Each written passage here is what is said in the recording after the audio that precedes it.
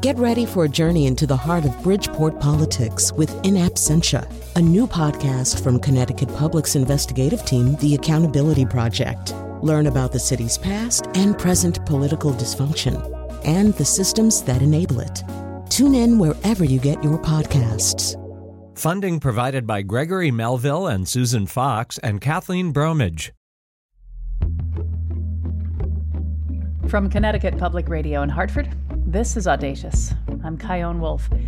For most of us, managing uncomfortable sensations, both in and outside of our bodies, is pretty easy. If you feel hot and start to get sweaty, you can turn on the AC. If the sound on a video you're watching is too loud, just turn down the volume. But what if your body reacted to conditions in extreme ways that were harder to control? Today you'll meet Karen Torriaga. She has a genetic condition called hyperhidrosis. It causes uncontrollable, excessive, and unpredictable sweating, which has been manifesting in her hands and feet ever since she was a little baby. When I'm fully sweating, dripping, there's no way I can turn it off. We'll hear more from Karen later, but first, David Vance. I was worried when I connected with David that just asking him questions would hurt him. That's because David has hyperacusis. All sounds are excruciating to him. David connected with me wearing ear protection and told me about how it wasn't always this way.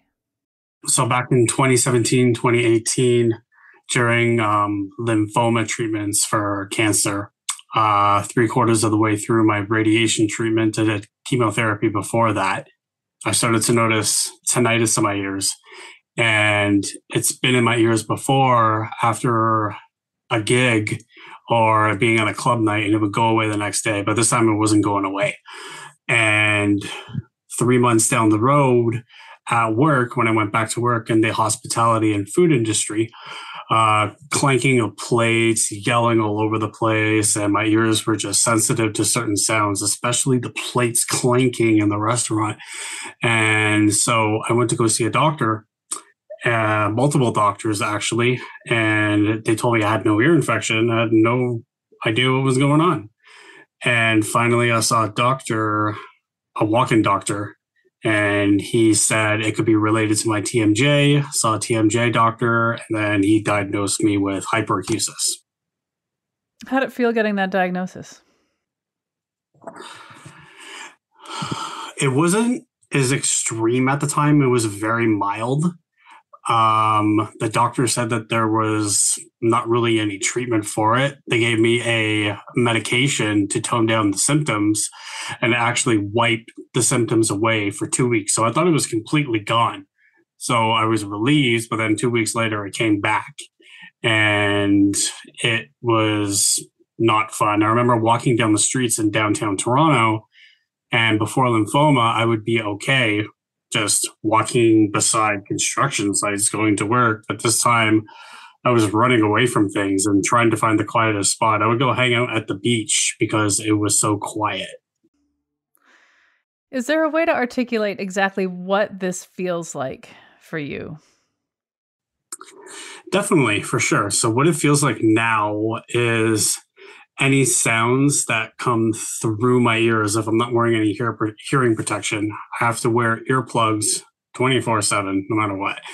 But even if loud sounds come through, like construction sounds, plates clanking, jackhammers, anything like that, it feels like stabbing pain into my ears. It feels like my ears are on fire and there's like burning acid, like dripping, gooping from it. It's hard to explain. It is hard for someone with normal hearing to be able to comprehend that, but that's exactly what it feels like. What are some sounds that are soothing, if any? To be honest, right now, there are not much. In the beginning, I could listen to like light melodic music, but over time, as my condition has progressed, there's not really much sounds that are soothing, to be honest. At an extreme level like I have, Anything pretty much irritates the ear. I could be having a good day though, and then some sounds that hurt me a day before might not hurt me as much. So it's up and down. And for a lot of people who I've spoken with, who I speak with all the time, it's the same thing with them. It's just up and down. Does it affect your sleep? It did affect my sleep in the beginning, especially with the ringing in the ears, or if there are sounds at night. And the way that I go around that is using certain sleeping medications that are not really harmful that help. CBD cannabis products help, and I definitely wear earplugs to bed. So the combination of like some meds and earplugs, it helps me to sleep. But in the beginning, I couldn't sleep at all. But for you, like a white noise machine would be a terrible idea. Oh yeah, it would be exceedingly terrible. Yeah, white noise, it doesn't help. For some people it helps, but for me, it's just a no-go. When you speak, how does that feel? Because you're making noise, but it's coming from inside your head. It's a strange and odd feeling, to be honest. When I'm speaking, like especially right now, it doesn't feel too painful because I have earplugs in. If I were not to have earplugs in, then like after a couple of minutes, my own voice would probably be piercing to my ears. And like I said, it's up and down. So like some days, if I'm having a bad day and I'm speaking, even if I have earplugs in, I am feeling some pain, but usually 70% of the time, I don't feel pain when I'm speaking with hearing protection on. Yeah, like today we were going to use closed captions to have this conversation so I wouldn't hurt you. But you said, actually, I'm having a good day today. I imagine my voice right now is on really low, right? It's actually on high because I have earplugs in. So like if I took the earplugs out, your voice, like I would not be able to handle it. I don't want to hurt you. So I'm glad that I have access to hearing protection, and I woke up and today's a good day. So I'd like to hear more about how you've acclimated. You had to move because of this, right? I've had to move multiple times. And I moved since 2019. I've moved maybe like 10 times, going into 10 different residences. And I would call them and talk about sound. Sound would be okay, but for the normal hearing person, it's not my type of quiet. And I would always find something wrong. Either the neighbors upstairs are walking way too loud, or people in their homes living with other people are just too loud, can't control other people. And with this, I'm not working because of how extreme it is. So being on a disability budget and trying to find your own accommodations is pretty much the hardest thing ever. I was just living with a person who has hyperacusis, and her hyperacusis was different than mine. And her mother was helping her, and she couldn't adapt to two different like types of needs from two different people. It was too much. And so I left. But in terms of housing, it's just been a nightmare. And I've had family just tell me, oh, you're going to have this noise, you're going to have that noise one day. And if I were in your position, I would just stay in one spot and then try to adapt to it. But they're not in my shoes and they're not feeling what I'm feeling. So like they always say, you got to be in someone else's shoes to know exactly what they're going through. So it's been really hard finding the right accommodations. And even to this day, I'm still trying to search for the best place, which is pretty hard. Yeah, it seems as though the right accommodations would be accommodations in which you are more and more alone. Is that right? Well, yeah. Like the ideal environment for me and somebody else with hyperacusis is like living in the middle of the woods. If you're going to live in the middle of the woods and like a soundproof cabin, like you've got no stores close, the hospital's far away. If you need to get some medical help, you might have somebody living with you and helping to do things, but everything is just far away. What if you have an emergency and the closest hospital is like an hour and a half away? Or if you really need to get something, and especially in those areas, if you're ordering in, like there's not even those services really out there. So it's a mind part of my language, and finding the right exact spot. Like my ideal place for me would be in like an old person apartment building in a suburb around a city that is quiet, and having other people in the building who are compassionate. They don't even have to be compassionate as long as they don't make noise. Living in that type of environment would be great, but it's just so hard to find that, especially around the world right now, and especially in Canada with inflation so high because of everything that's been happening. It's even more of a struggle right now. So, is there anything, and I mean anything at all, that has been good about having hyperacusis? What's been good about it is, for me, I'm an extrovert and I like to get out and do things. I was in the music industry before. I've always been the head of a lot of the things that I do, especially working in hospitality. Always been a leader, and I'm a creative person. And so I've came up with creative outlets on how to raise awareness with starting my own blog, coming up with different ideas on how to manage things to say to friends and family, things to do, creating new nonprofits.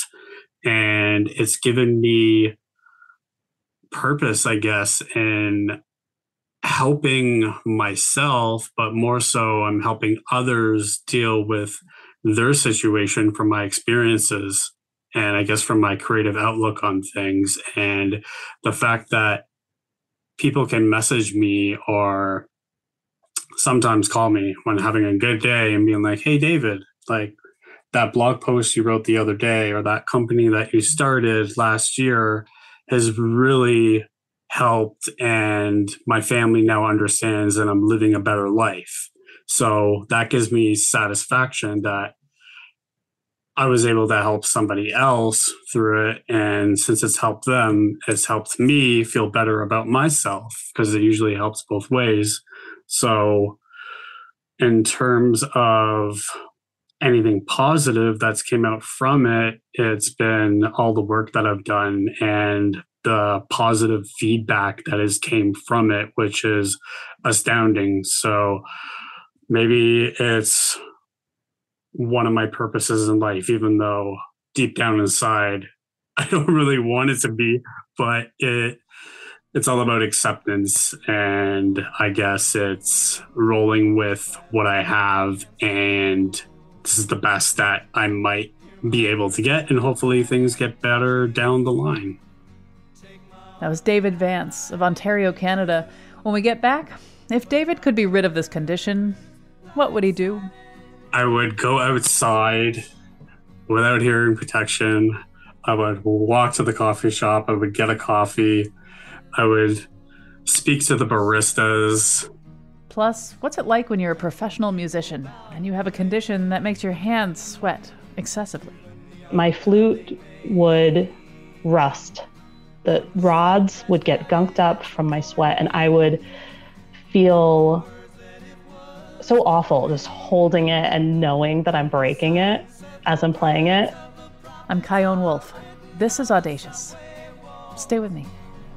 Tenement halls, whispered sounds of silence.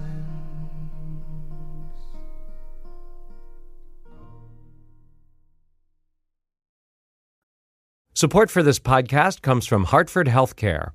Elevating Health is funded by Hartford Healthcare. ECMO is a leading-edge, life-saving treatment for patients with cardiac or respiratory failure. Dr. Jason Gluck, director of the Mechanical Circulatory Support Program and Emergency Cardiac Care at Hartford Hospital, explains what it is. So ECMO stands for extracorporeal membrane oxygenation, outside the body oxygenation of blood. It's a life support technique that's used by highly sophisticated medical systems for patients with severe heart or lung failure. The technique involves removing blood from the body, oxygenating it, and then returning it back. ECMO procedures happen in the ICU, but not all hospitals are equipped with the necessary technology and staff.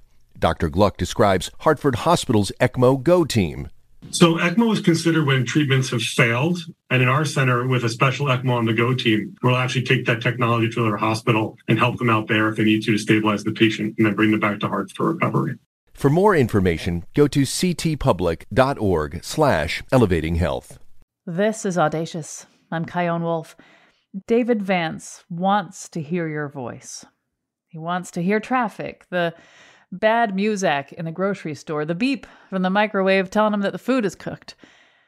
But every sound he hears is excruciating because of his rare condition, hyperacusis. He's had it since 2017. It came on while he was going through chemotherapy for lymphoma, and it just got worse and worse. He joined me wearing ear protection for this interview. If you woke up tomorrow morning and this thing was gone, what would be the first thing you think you'd do? I would go outside without hearing protection. I would walk to the coffee shop. I would get a coffee. I would speak to the baristas. I would speak to people coming back. I would call all my friends and family. I'd be like, hey, you guys want to get together? So I would just be engaging with real life as much as I possibly can and taking advantage of the things that I used to be able to do, which I may have taken granted for. And now I'm just wanting to do those things so badly. So it's just the simple things in life. And I would give anything just to go and see my family and not be in pain and engage with them. And especially seeing my nieces and nephews grow, it's been hard watching them grow online and not be there in person. So it's just the simple everyday things in life. I would just give anything to be able to do. It sounds too like you probably miss yourself, the you that you've known up until the last 5-6 years. Do you miss that you? I do. And I still grieve myself. And I think I'm going to probably continue to grieve for a long time. Like I said, I used to work in the hospitality industry and restaurants, fine dining, serving celebrities. It was my passion. And if I can go back and do that, I would give anything. Like it would just be amazing, especially doing my music, performing on stage. It would be great. And now I can write, and I've been writing a lot of poetry, which is amazing. And it helps me still to be able to do something creative, but to be able to live my full potential creative life again would be exceedingly amazing. Well, you bring up poetry. You have something you might be able to read us? Definitely, for sure. I can read that right now. I actually just wrote something last night. Where am I going? I just don't know. Who is this? What is about to unfold? I keep trying my best, not sure which way to turn, sometimes feeling the burn, lessons I need to learn. Got to keep myself centered and follow what I do. Stay on track, don't want to lose. One day at a time, sometimes I'm blind. Please give me the signs. Together, let's decide. Nowhere to hide, telling no lies. Is there a prize? Please, God, help me to survive. It's a crazy world, just gotta let go. Can only control myself, nobody else, I'm told. Life is such a gamble, don't want to go that way, but it's not my choice, only you get to say. Hope it all works out, I'm trying my best, working with what I got, seems you're giving me the test. Here I lay, where have I been? Not sure what to think of it all, don't want to sin. The mind is number one, good thoughts I pray, words turn into actions, every day I praise. Help me to have what I want. God, take away my pain with myself. Need to slam on the brakes. Be patient and wait. I'm needing your grace. Please help me to change. Gotta jump this hurdle and take things to new skies. Let it be your will, I pray. Thank you. In your poetry, I hear faith in God, and I wonder, we try to make meaning out of like, why would God do this to me, right? If you believe in God, you think, why would God let this happen? Is that a question you sit with? It is a question that I sit with, and especially when I went through lymphoma, there were some bad habits that like I needed to get rid of, and I wasn't getting rid of them. And having that, I was able to get rid of certain habits because I just couldn't do them anymore. And I'm very spiritual and very into God. And I believe it all happened for a reason, and I was able to kick away those habits. But with hyperacusis, it's hard to dabble into the spiritual aspect. And sometimes I think to myself, I'm like, God, why the heck did you give me this? Am I not listening to what you're saying? Am I not meditating enough? Is that the sign? Like, you're punishing my ears? Or could there be something karmic related? And maybe in a past life, I did something really bad and now I'm being punished for it. And now I'm enduring this. Other ways, maybe he's just trying to give me some kind of purpose, and seeing hyperacusis is so rare and there's not much stuff on the internet. There's hyperacusis research, and kindly everyone, if you're watching this, donate to hyperacusisresearch.org. They are amazing. We're trying to find our cure, but maybe God is taking my creative abilities, in which I believe that were engraved in me since I was a child, and there's nobody else like me in the community. And I even get it from people in the organization that I volunteer with. They're like, I'll take a break for like 6 months. And they're like, when are you coming back? Because we don't really have anybody who's as creative as you are. And I'm like, I don't know. We'll just see as time goes on. And I'll come back, and then all of a sudden things will just start flowing again. And so maybe with my persona and creative abilities and the way that I assert myself, I can be, or I'm meant to be, one of the potential many good faces of this condition to help it to grow and for people to get to know about it, especially even with doing this radio interview. I don't even think people have really done this before. I think there have been a couple of podcasts with hyperacusis research, and the founder, rest in peace, Brian Pollard, who did a lot of work. But maybe that's just my purpose, and God is saying, here, I'm going to give this to you. I want to ask what advice you might have for someone who is just beginning to have their experience with hyperacusis. But I think the better question is, what advice would you have for yourself 5-6 years ago when this started happening and you were confused and what's going to happen? If you could give yourself a pep talk, I'd love to hear it. Accept it. If you can't accept it and you're constantly in the why did this happen to me? You're not going to get anywhere. It's just negative thinking. Once I accepted it, then I was able to come to terms to a degree and to be able to live somewhat comfortably. Accept it, and then you can change to the best of your abilities. Well, David Vance, thank you so much for talking with me. Absolutely. It's been a pleasure. Thank you very much for having me. I really appreciate it. To learn more about hyperacusis and to find David's blog, visit ctpublic.org/audacious. You'll also see a link to our extended conversation there, which has subtitles.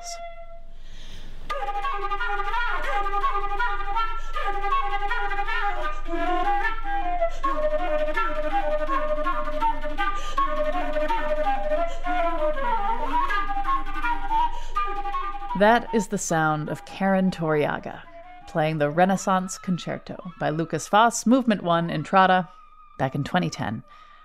And, anyone would get a little sweaty playing in front of a crowd, but whether Karen Torriaga is playing in Carnegie Hall or just existing, her hands and feet often sweat profusely. She has hyperhidrosis. It's a genetic condition, and she began showing symptoms in her hands and feet when she was a little kid. We found her through this great video interview she did talking about this, and when we connected, she told me about how her mom first picked up on something being different.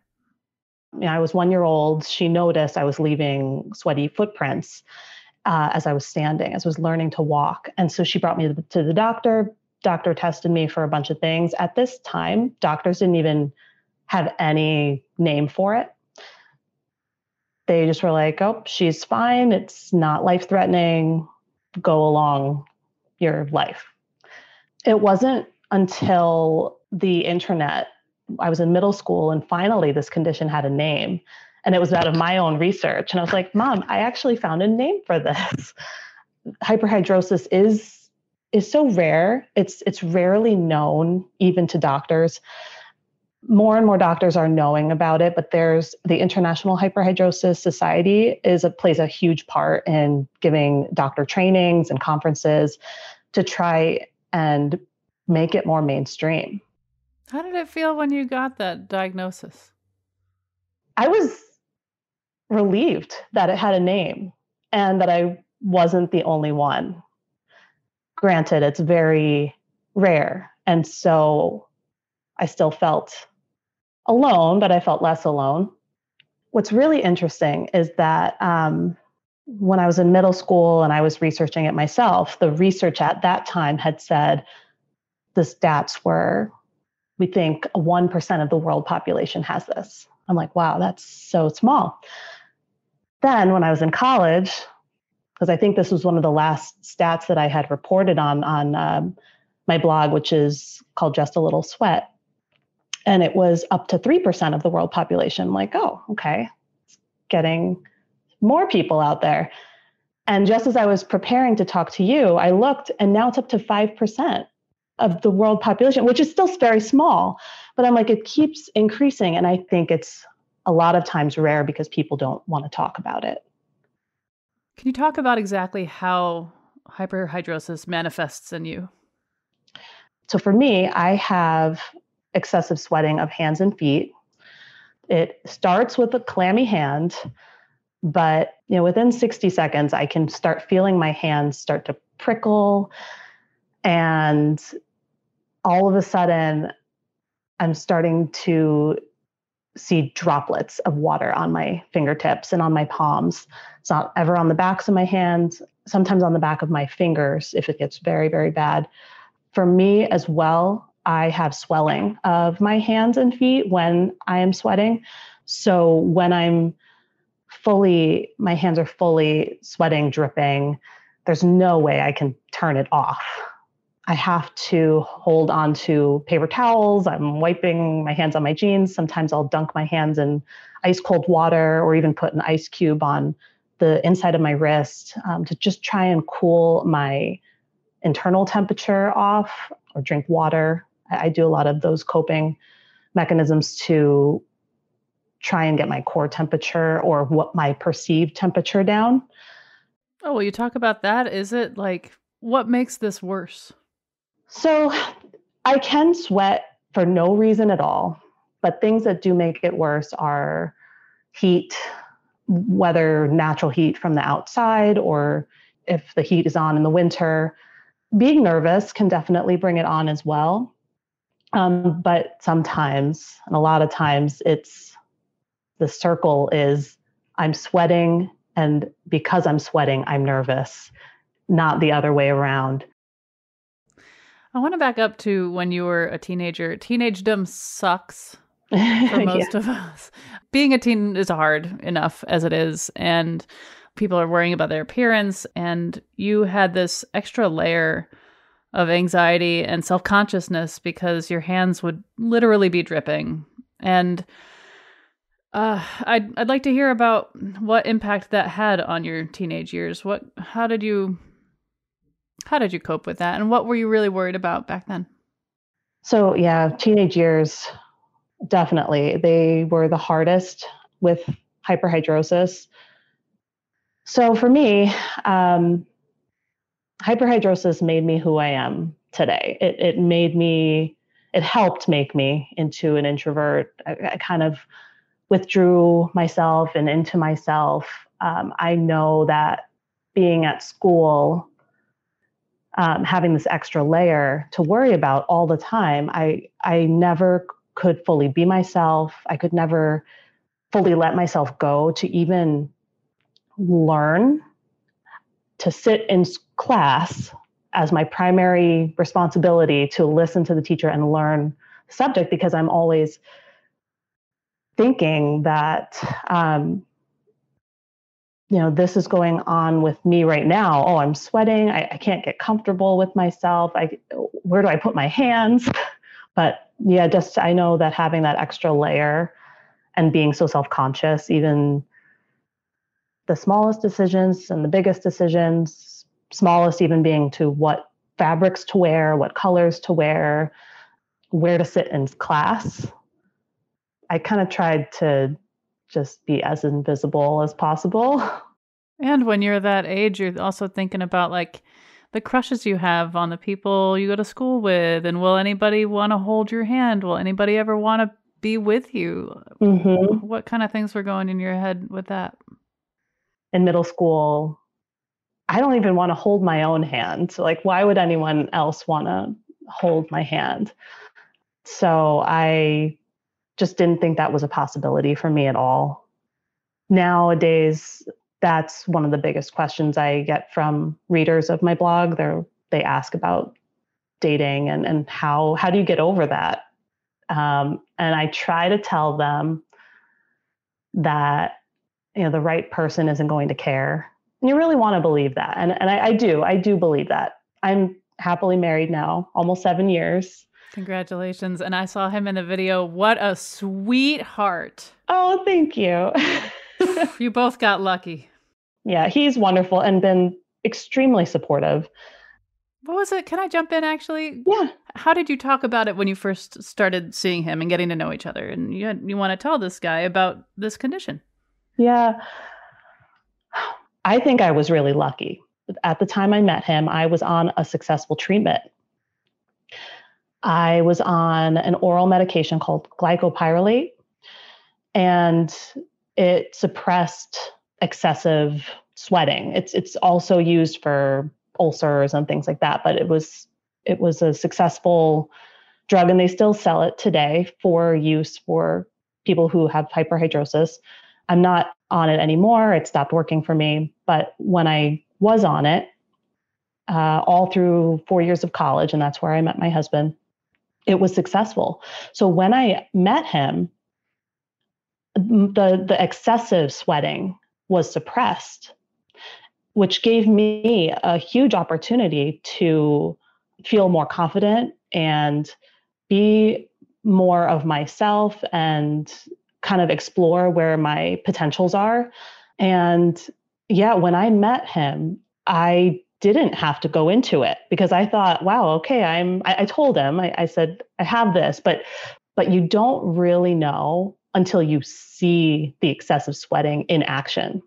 So it wasn't until about a year into our relationship when I moved to New York City, and we then became long distance. So he was finishing out college in Fredonia. I went to New York City to start grad school, and this medication stopped working. And it was the most devastating point I think I've had. And very clear was the brutal hot subways and just drenched and melting. I would say my hands are melting. This was to the point I was almost getting into depression and starting back from square one. I couldn't believe that my whole life was like going back to this very severe excessive sweating. So since my husband and I at that point had been together a year, we had a stronger foundation, and I then I was able to, at that point I showed him like, hey, this is me. This is my true self. Since the medicine stopped working, now you can see. And, he was supportive from day one. And I would always be like, oh, I don't want to, it's like, I don't even want to hold your hand. It's uncomfortable. Like it feels uncomfortable to me. And I think that's something that is hard to explain, that it physically just feels uncomfortable. But he's like, if you'll let me, I would love to hold your hand, and I will hold your hand really tight. And it was so sweet. And yeah, no, he's been my rock through all of this. Does he have a sister? No, I know, Okay. right? Just checking. He's an only child. All right. Well, I'll keep looking. And not to be like a commercial for this drug, but it sounds to me like, and correct me if I'm wrong, if you hadn't had this opportunity to be somewhat exempt from this condition for a little while, so you were able to kind of try yourself on for once without it. Mm-hmm. If it weren't for that, you maybe wouldn't. I mean, there's a lot that goes into who you are right now, but it sounds like that opportunity to be yourself without it was truly formative. Yeah. Definitely. Yeah. And it came at the best time. I was in college. I just moved to start my 4 years at Fredonia. First time living on my own, was studying flute performance. So that was huge too, because being a flute player with hyperhidrosis has been incredibly challenging. And so you're right, I was kind of given an exemption for 4 years that really helped me. I truly think that was where I hit my peak of performing and really was able to just fly with it. That was Karen Torriaga of New York City. She has hyperhidrosis and sweats excessively in her hands and feet. You can find a link to her blog and to the Hyperhidrosis Society at ctpublic.org/audacious. We're going out with a recording of Karen playing the Renaissance Concerto by Lucas Foss, Movement 1 Entrada, back in 2010. After the break, what was it like when she took the stage at Carnegie Hall? It's so hard because it's like you want to be musical and just play the flute, just play the music. And I couldn't because I was just severely melting on the stage. I'm Kyone Wolf. This is Audacious. Be right back.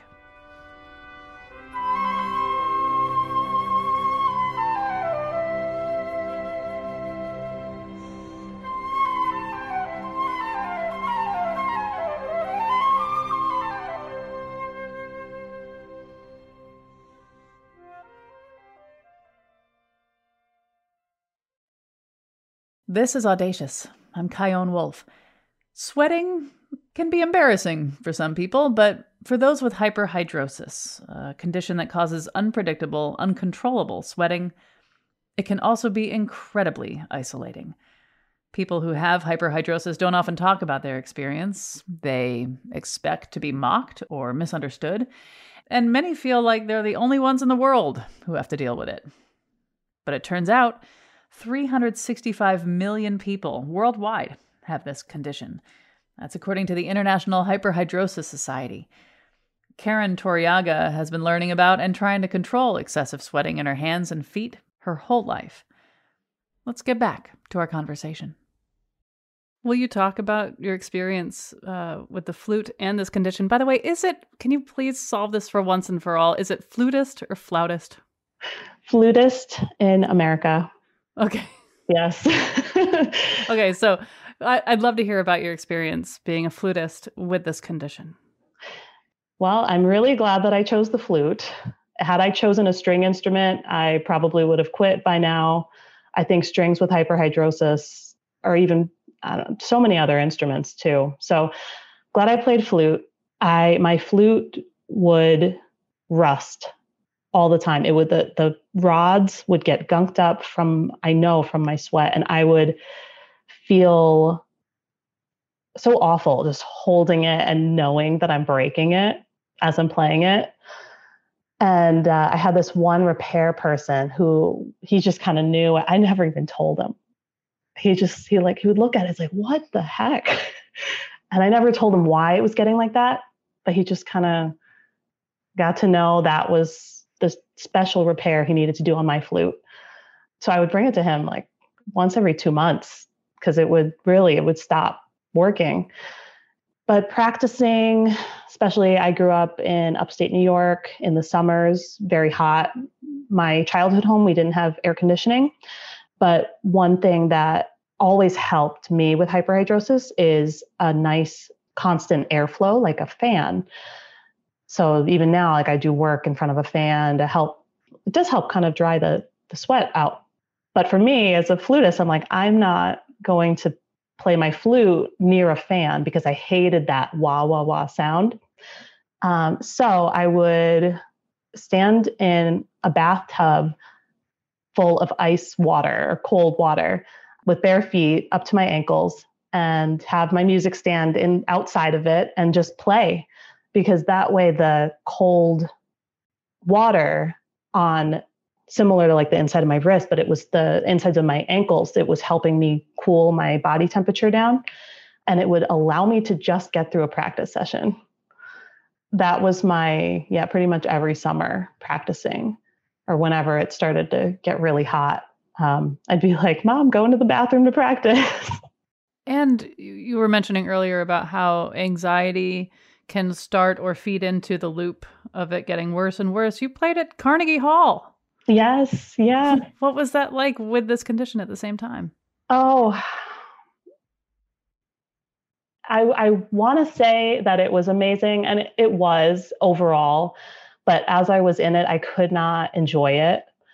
I was in an orchestra, and the rehearsal, they pretty much had the lights the way it was going to be. And I don't know what I was thinking. I forgot my towel.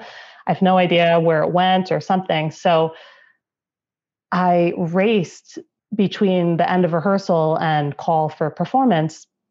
I raced to the Pottery Barn around the corner. And so it was going to be an expensive towel. I know.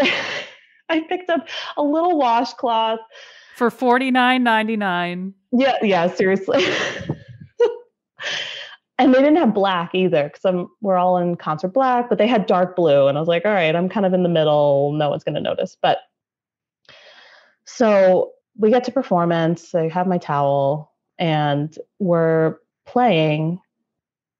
And my hands were just so bad. I could do nothing. I know it really is uncontrollable, but a lot of it, sometimes I'm like, oh, maybe I can try and meditate. Maybe I'll try and breathe it away. I'm like doing all these different coping techniques. Like, nope, it's just not. I'm just had to take it as a business transaction almost. Like, all right, this is where I'm going to play, and this is where I'm going to hold on to my towel for dear life. It's so hard because it's like you want to be musical and be in the moment and just play the flute, just play the music. And I couldn't, because I was just severely melting on the stage, to the point where I was not comfortable, and I had to really just do anything that I could just to get through. So unfortunately, it was almost like a counting down till I got off the stage. And then you think about it afterwards, and it just makes me very sad that I couldn't soak up the entire moment, a glorious moment that it should have been. So how are you now? What is this like for you today? I've felt a little removed, actually, from the hyperhidrosis community since 2018. This is because in 2018, I started working from home, even before the pandemic. Working from home, I've told people, has kind of been the biggest coping mechanism of hyperhidrosis I've ever come across. I can regulate my own temperatures. I don't have to see anybody. I don't have to worry that I'm going to shake people's hands or that they're going to see me writing on a notepad and having the paper curl up and me having to lie it away. When I was in the office, I had this mortifying experience of someone, I was just doing a project with someone. They were standing behind me as I'm typing, and I'm leaving puddles on my keyboard. And I was like, how they obviously see this. How do I explain this? I don't know how to explain it at all. I didn't explain it. But working from home too, I have a fan next to me. I'm just able to control my environment. So I've been okay because I can control my environment. I don't plan to work at home forever. I'm actually looking in the future to become a teacher. And so I know I'm aware and conscious that I'm going to be putting myself into these daily struggles again whenever that happens, because there's just no way around it. So yeah, part of me is like, why am I going to do that? There are plenty of people with hyperhidrosis who have chosen careers because of hyperhidrosis. They've chosen careers where they don't have to interact with people or, I just think to myself, like even holding a stack of construction paper with sweaty hands sounds awful to me. So I know I'll get through it, but I'm really nervous about putting myself back out there. Other things that have changed are now I have 2 children. Congratulations. Thank you. I have 2 sons. I have a 3.5-year-old and an 8-month-old. I'm amazed that they've been very quiet this whole time. I haven't heard anything. They are at daycare. That's why. Okay. But something that's interesting about hyperhidrosis is that it is hereditary. I'm not the only one in my family who has it, actually. My aunt has it. Wait, when did you find this out? I found this out maybe when I was in middle school, when I finally found out the name, and my mom brought it up to her sister, who she realized was like, oh, my sister had excessively sweaty hands. And then we just started talking about it. And I can confide in her. So my children, so it's hereditary. And so I've always been nervous that my kids were going to be passed down the gene. Now they've been born, and my husband and I are very super aware of what to look out for. And so far, they do not exhibit any signs of hyperhidrosis, which is incredible. And it's like such a huge relief and weight taken off my shoulders. We're still very hyper aware though, because it can manifest later on in life, especially during puberty. But we know what to look out for. I really wouldn't want my kids to go through what I went through in childhood. Although I am so in it now, like I know how I would help them so that there's the positive. If you could travel back in time to when you were a little kid, knowing there was something different about you, what do you wish you could say to her? You have hyperhidrosis, and there's nothing wrong with you at all. No, you are beautiful and absolutely loved, and hyperhidrosis does not define you at all. It has maybe informed decisions and what you might need to wear or do to feel comfortable, but it shouldn't define you. At least there are ways to make accommodations and be creative. Really, just be creative to find a way to do what you want to do. Well, Karen Torriaga, thank you so much for talking with me. Thank you, Kion. Thank you also to Karen for so beautifully playing us out of this episode with Gaubert's Flute Sonata No. 3, Movement 3. Audacious is always lovingly produced by me, Jessica Severin DeMartinez, Khalil Rahman, Meg Fitzgerald, Meg Dalton, and Katie Tolarski at Connecticut Public Radio in Hartford. Hearing stories from people who have misunderstood or uncommon conditions is a big part of Audacious, which is why you'll see so many of them in our podcast feed. Like my conversation with a man who is incapable of feeling any physical pain, and another who remembers almost every day of his life as if it were yesterday. You can find him at ctpublic.org or wherever you get your podcasts. Send me your thoughts on Facebook, Instagram, and Twitter at Chion Wolf, or you can always send an email to audacious@ctpublic.org. Thanks for listening.